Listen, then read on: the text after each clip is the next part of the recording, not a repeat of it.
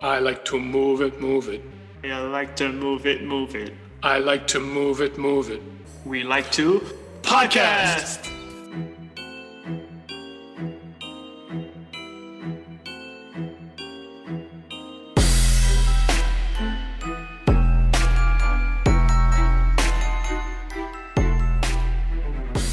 Hello and welcome to Two Guys, a podcast about ballet hosted by Adam and Keelan. My name's Adam.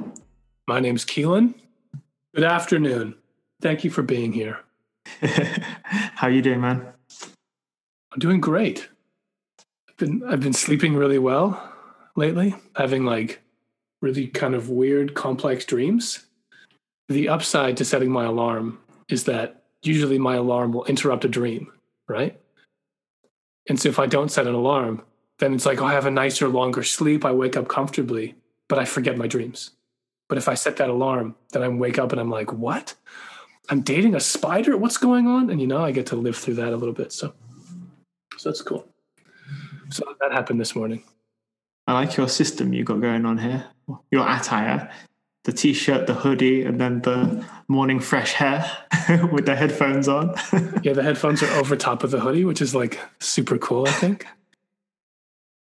Do you want to give us a little something about your life? A little interesting tidbit? Peer into the mind of Adam? I'm trying to think of something that's not... just tweaking my website, tweaking Instagram, coaching students. Nothing so interesting. Oh, actually, something that was interesting. I watched Madagascar for the first time in 10, 14 years, something like that. And every character now is completely different to what I thought of them the first time I watched it, because now there's a lot more kind of adult humor, or at least jokes that I fully understand now. And, or at least not fully understand, but at least better than I did when I was 10 years old. And yeah, it's super interesting. Really I found it interesting how they portrayed Alex the lion, who was, he's a dancer and his dad is like a fighter lion. And I didn't think of this at the time, but I'm just wondering now if I related to Alex, because he didn't go off to ballet school, but maybe as I went off to ballet school as a 10-year-old or 11-year-old, I was thinking, maybe I'm the dancing type. Maybe I'm Alex the lion. But I just thought it was quite cute. And now I have a little bit more perspective on the movie. I'm also trying to get my fiance interested in animated movies because somehow she watched a lot when she was younger, but she has this idea that animations are for children or just like teenagers and younger. Yeah. And I'm like completely opposite. I really think that anyone can listen to animations, and if anything, they just get better as you get older. I'm sure some people agree with me on that because it's super popular. So, yeah, I was going to say I'm a huge fan. I'm not like a huge fan. Like I don't have a tattoo of like anime on me. But I agree. Are you more Disney or DreamWorks? I guess Disney. Yeah. Like, so what are the big DreamWorks ones? Like Shrek, Madagascar. How to Train Your Dragon. I'll tell you, How to Train Your Dragon 2 had a moment that was so beautiful. I think I cried just because of the scale. Not because it was sad, because I was moved. It was like, have you seen the How to Train Your Dragon series? I saw the first one, not the second one. Okay, so then I won't spoil it. Really good, though. Like, it's really, really good. Yeah, I think it's on Netflix. Yeah, probably. You know what I really liked? It was a surprise. I really liked Zootopia. Oh my God, Zootopia? Amazing, yeah. So good. Such a good film. So one of my working theories around like film going, and maybe even other things in life that this could apply to, but certainly with films, is the more hype I have about a movie going into it, the more likely I am to be disappointed. And the less hype I have, the more likely I am to be kind of blown away, right? So when I went and saw Iron Man 2, I was so excited about it that I didn't like it because I was so hyped that I was like, oh, this is a movie. Like I was so excited that I couldn't separate myself from my excitement. That the whole time I was watching it, I was like, I'm watching a movie right now. When I saw Zootopia, I think it was like Mother's Day or something. And I went just as I was like, oh, let's go with my mom and my girlfriend at the time. We went and saw it. And I didn't even know what it was. And I was like, because I had no expectations, it all hit me like so raw. And I was like so into it and like going on this journey in this awesome fake city. Like, yeah. And so now I try to go see films that I'm not even really aware of what they are, just to be like open to it, you know? I hate to disagree with you on like literally everything, but I feel like I'm very much the opposite. So if I have huge expectations for a movie, I like kind of, my dopamine's already high. So a joke that might not be that funny, it could be like very average. I'll just like burst out laughing, just like in the movie theater, even if no one else is laughing. And then it makes other people think like, oh, you know, social proof. They think, fuck, maybe that was a funny joke. And then the next time there's a joke and then there's me again, bursting out laughing, then they're more likely to do a little giggle. Just like, and then I get the crowd going, you know, in the movie. Right. You're a good hype man. If I think the movie's going to be crap, and I don't know if I should say crap. Yeah, what am I saying? We swear like all the time on this. If I think the movie's going to be bad, I will go in there with a mindset that this movie sucks. And if there's a funny joke, I'll be like fighting myself. Like it'll be my pride trying to push down the humor that I'm feeling from the jokes. So I'll suppress the laughing because I've already got this preconception that the film sucks. You know what I mean? So like the complete opposite to you. And I really like how open you are though. And I wish I could be more like that, but I just struggle. I pretty much just go to the reviews whenever I want to see a film. If the reviews are really good, then I watch it and then I pray it's good, and I actively try to make it feel good in my head by, you know, as I was talking about before. But then if it's bad, it's really hard for me to be like, oh, this is actually a good film. Unless it's one of those, you know, those really old, stupid, funny films they're like 60% on Rotten Tomato, but then somehow the jokes just click really well. You know, lots of Jack Black films and some Ben Stiller. 60% is like not bad. Is it? 60% is still fresh. Oh yeah? I don't watch anything below like 75%. I stopped going to Rotten Tomatoes just because it clouded my expectations. And I'd rather just like, I've seen a lot of movies that have really low Rotten Tomato scores, and I've loved them. And I walk out and I go, first off, I disagree. Second off, my faith in humanity is challenged because, you know, if all of these people think this sucks, but I think it's great, then what kind of a world do I live in? And how do I fit in here? You have to make that so deep. You're like, oh, how can I trust humanity now? Because the Rotten Tomato. It's another reminder of, oh, I feel like I'm on the outside. And so, yeah, it happens a lot. And then I see, you know, it's like Star Trek versus Star Wars. Star Wars makes over $1 billion a movie. They're fine. Star Trek doesn't make enough to have a sequel. And they're so good. Not enough people see the Star Trek movies, but they're so good. Really? And then I introduce them to my friends or, you know, whomever, girlfriend, family, whatever. And they're like, this is amazing. This is so good. Really? I haven't seen anything from Star Trek, like not even a single episode, nothing. Okay, so this is what you should do, okay? Next time you're going to sit down and watch a movie and you've got the time to like, you know, watch a whole film. I don't know if they're on Netflix. I think they are. They certainly are in Canada. Check out the Star Trek reboot 2009. It is so good. It's probably, if I had to pick a favorite film, I would pick that. Yeah, all right. Okay, let's get down to business. What are we talking about today? Oh, well, this one was yours. Do I decide? Yeah. Okay. So I think we can talk about some pre-show rituals or superstitions, things that we would do every time before a show, or superstitions we had, just, you know, things we would do before a performance, things that happened before performances, stuff like that. It's very good. It's a very good one. I've had like a million different rituals and different things to do, because every time I would read a new self-help book, I would change my whole like worldview, basically. So I've gone through everything, I think. I mean, I say that's a lot to say, but I've been through lots of different pre-show rituals. So maybe you start with your probably more grounded ones, and then I'll just go all over the place with my spaghetti rituals. Spaghetti rituals? How Italian. So I eat the spaghetti before the show. Well, okay, so one thing that I've done for a long time is I always put a ton of rosin inside my shoe. That's a must. When I was in, I think, 10th grade, I did a solo in a show. At that point, I wasn't at the National Ballet School, right? I was living in Victoria, BC. We had a province-wide competition, and you had to compete in your kind of like local area first to get a ticket, basically, to go there. It was a Little Drummer Boy solo from the ballet graduation ball. And I'm going to be honest, I couldn't do a double tour yet, but I'm going to be honest, basically that whole solo is just double tours. So I did a whole lot of single tours in that thing. Single tours are so hard.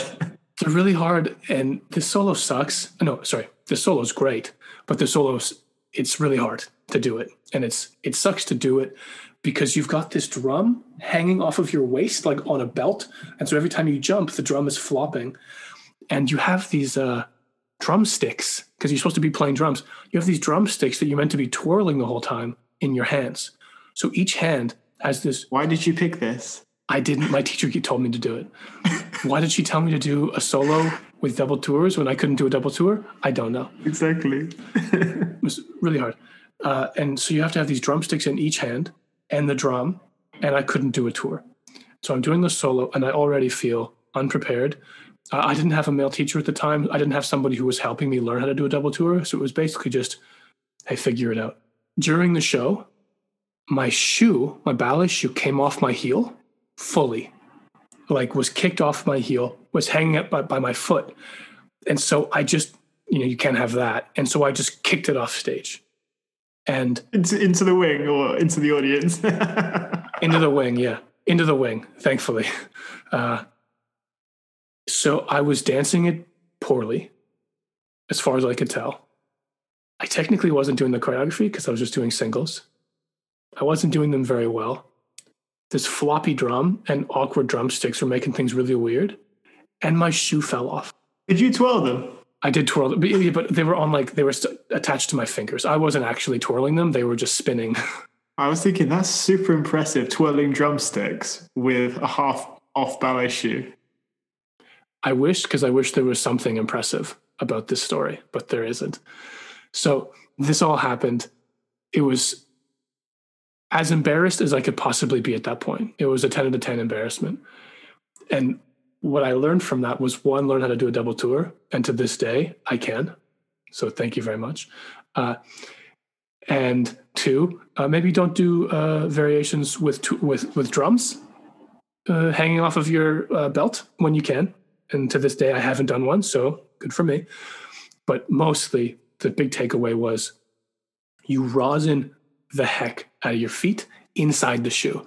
And so I will maniacally, actually, this, I'm just realizing how much of a neuroses this has created, because you're not going to know this, realize this, but if you ever watch me in rehearsal, especially, I'm constantly pulling up the heels of my shoes.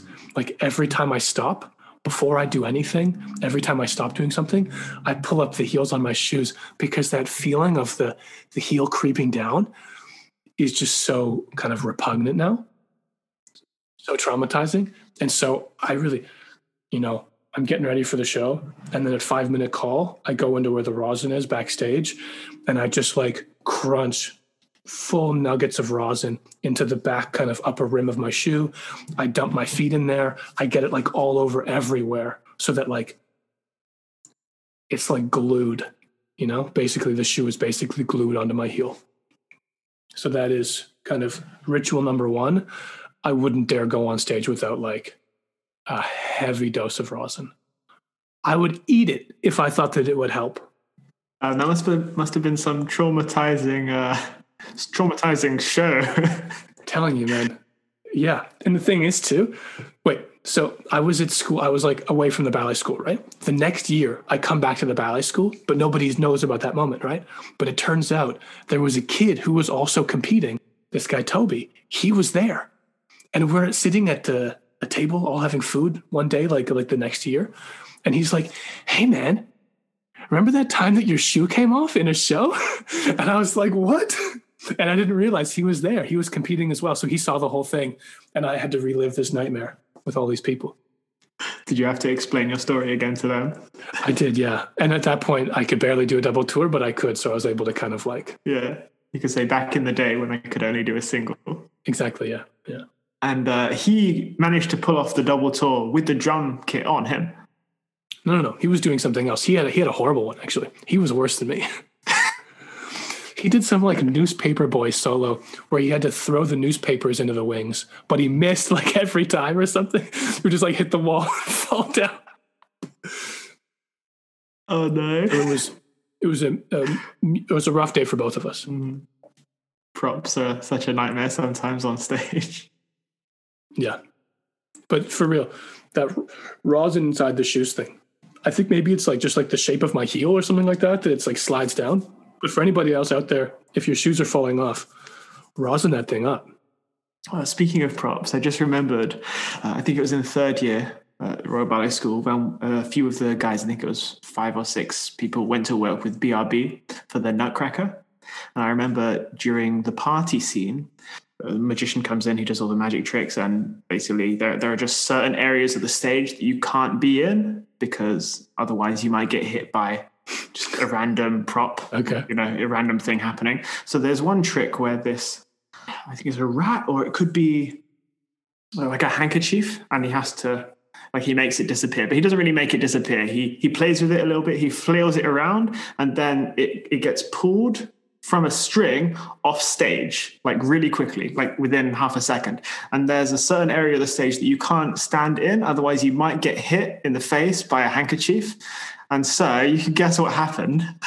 I was just, chill, just enjoying my party scene, talking to my partner, a bit too close to the area that you shouldn't be in. And then it must have been quite impressive for the audience, but the handkerchief quickly, I don't know what color it was, but it was like a very obvious color, not like a black or something. It was like an orange or something. It went quickly into the wing, but before it went into the wing, it slapped me in the face, and then it went into the wing.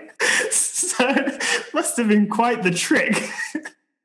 Because I was just completely bewildered, like on stage, just like, what is happening? How did I get hit in the face? And then one of the older company members came up to me and they were like, that's why you have to pay attention. Classic company member talking to a student, just like not being very nice. Yeah. That's why you need to listen. Yeah. Kids these days. Yeah. Yeah. And it's usually one of the older company members because I don't know. Because they're just angry. They I don't know. The younger ones usually have something to pay attention to, but the older ones are just like, I guess I just the rip on younger kids. Ones, they can remember what it was like to be you enough that they still have some sympathy. But the older ones have like just stifled their inner child. They're just, get out of here. I'm 36. I'm like 100 in ballet years. Yeah. That was a lot of fun, that experience. And I wish I had it'd be great if there was a photo, like a high frame rate, just like if there was a photo of you slapped in the face with an orange handkerchief right there. I mean, my face was probably pretty chill. Like, I know you just had an expression like I would have reacted, but I was probably so chill before, like I didn't even react before it hit me in the face. The reaction was all after it hit me. You know? Yeah. Yeah, you still had like the biggest smile. And then as you were getting hit in the face, it was still exactly. Yeah. And then like 2 seconds later, I started getting confused. Crying. Yeah. You had a concussion. Yeah. What's my name? Where am I? Other than the rosin, other than the rosin, is there anything else that's you need to say before I go into mine? Well, I got other stuff, but I can offer the floor to you. All right. I'll go into like a few of mine. I want to say I did each of these for like 2 weeks because that's usually the amount of time that I can stick to a habit before I either go off it or get bored or have some reason to stop doing it. One of the main ones I did was checklisting. So I literally have either a piece of paper or it'd be in my phone, the notes, and I would just write a checklist of all these random things I need to do. Not random, they're super useful, like clean your teeth, have gum, deodorant, all of this stuff. And it would be like a checklist of like 10 things. That was the best thing ever. And everyone should do that if they can manage to stick to that. But I did that for like 2 weeks. And it worked out really well. I don't know why I stopped, but these sort of things always happen to me where I wake up at 6 a.m. for 2 weeks. And then I'm like, oh, fuck that, it's too early after 2 weeks. But yeah, that's one of them, these checklists.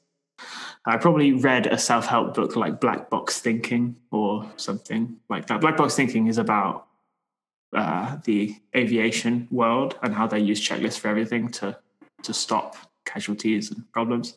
The second thing is meditating. I don't know if you've done much of this, but before a show, you set away like 10 minutes to just be in silence, just thinking about the show. You probably do it every show, no? I meditate just in general in life. Pre-show, it's more like stay mindful. I don't necessarily just meditate before a show, but it's the whole process of getting ready is that mindfulness. Yeah, so I tried that for probably 2 weeks as well. And again, it was a great habit and I should have kept it. But then I moved on to something else. Of course, there's warming up. That's an obvious thing. You have to warm up before your show, especially if it's anything more than, I don't know, party scene or court in Giselle or something like that, or even Rats or Soldiers sometimes. If you're dancing, if your body needs to be like athletically prepared. I tried going to the gym before every show, and that doesn't always work. Sometimes it works if I have lots of energy, but if I go hard in the gym and then do a show, like obviously I can burn myself out and it's not a great plan. But don't you go to the gym before shows? I feel like I see you. No? Okay. No. Depends on what I'm doing, but no, usually no. Okay. I've got a few more. I've got visualizing. So it's where I go through the whole ballet in my head. So I'll just sit down on a chair in my changing room, in my costume. It'll be like 20 minutes before the show. And I'll just think about every step before. And it'll take me all the way through from first act, second act, third act. I've tried that. That sometimes works, but has also freaked me out a bit sometimes. Because if you think too much about what you're doing, especially in like the minute things, then you're not really relying on your flow and your body just doing what it knows it should be doing. So I don't know if I recommend that one. So far, okay, I'll say what I do and don't recommend. I recommend the checklists. They were really good. Silence and meditating, also very good. Warming up, of course. Stretching is actually, you don't always want to stretch. It depends what you're doing. Because some things, if you stretch a lot and you have, say, a male, either male variation or it's a male group dance, like a Swan Lake where we had to do the double tours. Like I've heard of it. As soon as the Thomas Idja's Swan Lake in Estonia, we had to do double tours straight away. This kind of thing, I don't know if I would stretch for because sometimes it would make me a bit loose in the body and then it's easier to fall off. Stretching after a show is probably the time to do it. Like after your big dancey stuff, when you're still really warm, hit that stretch. But before you got to do all the dancey stuff, probably not a good idea. But would you stretch during the show? Like if you know you've got a manage coming up, I would always sit in splits just before the circle. Would you do that as well? Well, it depends on the show. But yeah, like with Swan Lake, the beginning of fourth act, like after you've done your grand pas, all of the coda and everything's done, you're hanging out, listening to that beautiful music before the manege entrance, I would always do the splits there, yeah. But at that point, the show's basically over anyways, right? I don't know if I would sit in splits if the manege was the first thing in my show, I'd maybe make sure earlier that day I did the splits like after class, but I want to give the body time to kind of just be fresh, And then I did journaling, so literally just writing my stuff down in a diary. Probably did that for 2 weeks. That actually doesn't. It's not great because it's like everything else is more important than journaling. I think at that point. Journaling how? What do you mean? like literally writing down what my thoughts are Okay. just before the show. It's kind of similar to meditating. And checklisting, it's getting stuff out, having it in front of you. Warming up and checklists are probably more useful. I shouldn't say that. Some people might enjoy that. So journaling is also good. I prefer to do it like at the end of the day before I go to sleep, or like once a month, or just randomly whenever I feel stressed out. Journaling works for me. But before shows, I feel like there's other things that you could be doing which might be more useful. And the last thing I tried, I know this is a long list, but the last thing I tried was reading a fiction book, because it completely takes your head away from the like stress of the show. This is also a debatable thing, because maybe it's a good thing that your head is in the show. You know, maybe it's good that you're focusing on the work that you're about to do. Yeah, I tried that, and I think that might depend on the person, right? So I worked with a guy here in Canada for a long time named Daniel. He's a principal dancer here, and he would do all the lead stuff, right? And I swear to God, I've seen him playing some fucking Angry Birds or Candy Crush or something up until bum bum bum bum bum bum bottom, like up until his music, he's just on his phone or on his tablet, just like swiping, playing some game. And then he goes out there and murders it, like just crushes his variation, and then comes backstage and he's like, hey, whatever, like so easygoing. And I would look and be like, because we were kind of cast A, cast B, right? And so I'd be watching him like, how do you do that? Do so well? Like, is there something in there that I can learn from this? Is there wisdom in that? Because I'm back here, like in my shows, I'm stressing. I'm not talking to anybody. I'm visualizing. I'm breathing. I'm like trying to do all my therapy as in my head as much as I can. I'm like praying. And he's just chilling, like making jokes. Like, and so like Nutcracker, before Act 2 happens, we'd all come to the stage. We try a little stuff backstage, right? Whoever it is. So you're doing Arabian, Russian, Chinese, like Spanish, like everybody, and the leads, like everybody would come and try whatever step they wanted to try. And when it's me doing lead, I do a pirouette, I do a tour, I try something with my partner, we're good, we leave. I can feel the nerves are back in my body again, feel it. So I would do that. I'd be really like, not walking carefully, but like I was pretty low key, right? And he would come out and he'd be like, okay, guys, come on, pirouette competition. And then he would do like in class, this guy's doing like 4, 3, 4. In these pirouette competitions, he's doing 6, 7. I'm like, again, how are you so good right now? Like, how are you so calm? And so different people is my point. I don't think that I would have been better if I played Angry Birds up until the moment where I had to go on stage for Black Swan. But, different strokes for different folks, as they say. And so you just find what works for you. Was he a lot older than you at that time? Exact same age. Really? Yeah. He's just mega chill. Like, he's the most chill guy. He's so down to earth, incredibly humble. And like he and his partner were doing Sleeping Beauty leads this one season. And they were, Daniel and his partner Sonia, they were doing Sleeping Beauty in like the other cast. So they were first cast, we were second cast. And so in this, the cast where we're not doing the leads, we're on stage because we did whatever, Bluebird or whatever, we're on stage anyways. And they come on stage and, Sleeping Beauty, you come on stage for your pas de deux, Grand pas de deux, it's really regal, it's quiet music, it's soft, it's beautiful, everything is so elegant. But Sonia had been sitting in the wings, and she didn't realize that when she stood up and went on stage, she had accidentally sat on somebody's crown, some costume, and it was attached to her tutu at the bottom. And because of that, Daniel can't really see it anyways, because it's below her tutu hanging, and he's where he is, he can't see it. And so all of us can see it. Everybody in the company on stage can see it, and the audience can see it, but the two people who need to see it can't see it. and they do their thing, and like, you know, the Sleeping Beauty part does, she does her back bend, flip, penché, and they do like the en dedans pirouette. And as they're doing the en dedans pirouette, the thing flies off to the side of the stage. Like it's still on stage, but it's off to the side. And then whatever, they're dancing, everything's fine. They dance it beautifully. They leave. When they leave after their pas de deux is finished, we hear them laughing. Like they're laughing backstage at this thing, right? If that had been me, best case scenario, I would have been like, look, it's fine. You know, I would have been fine.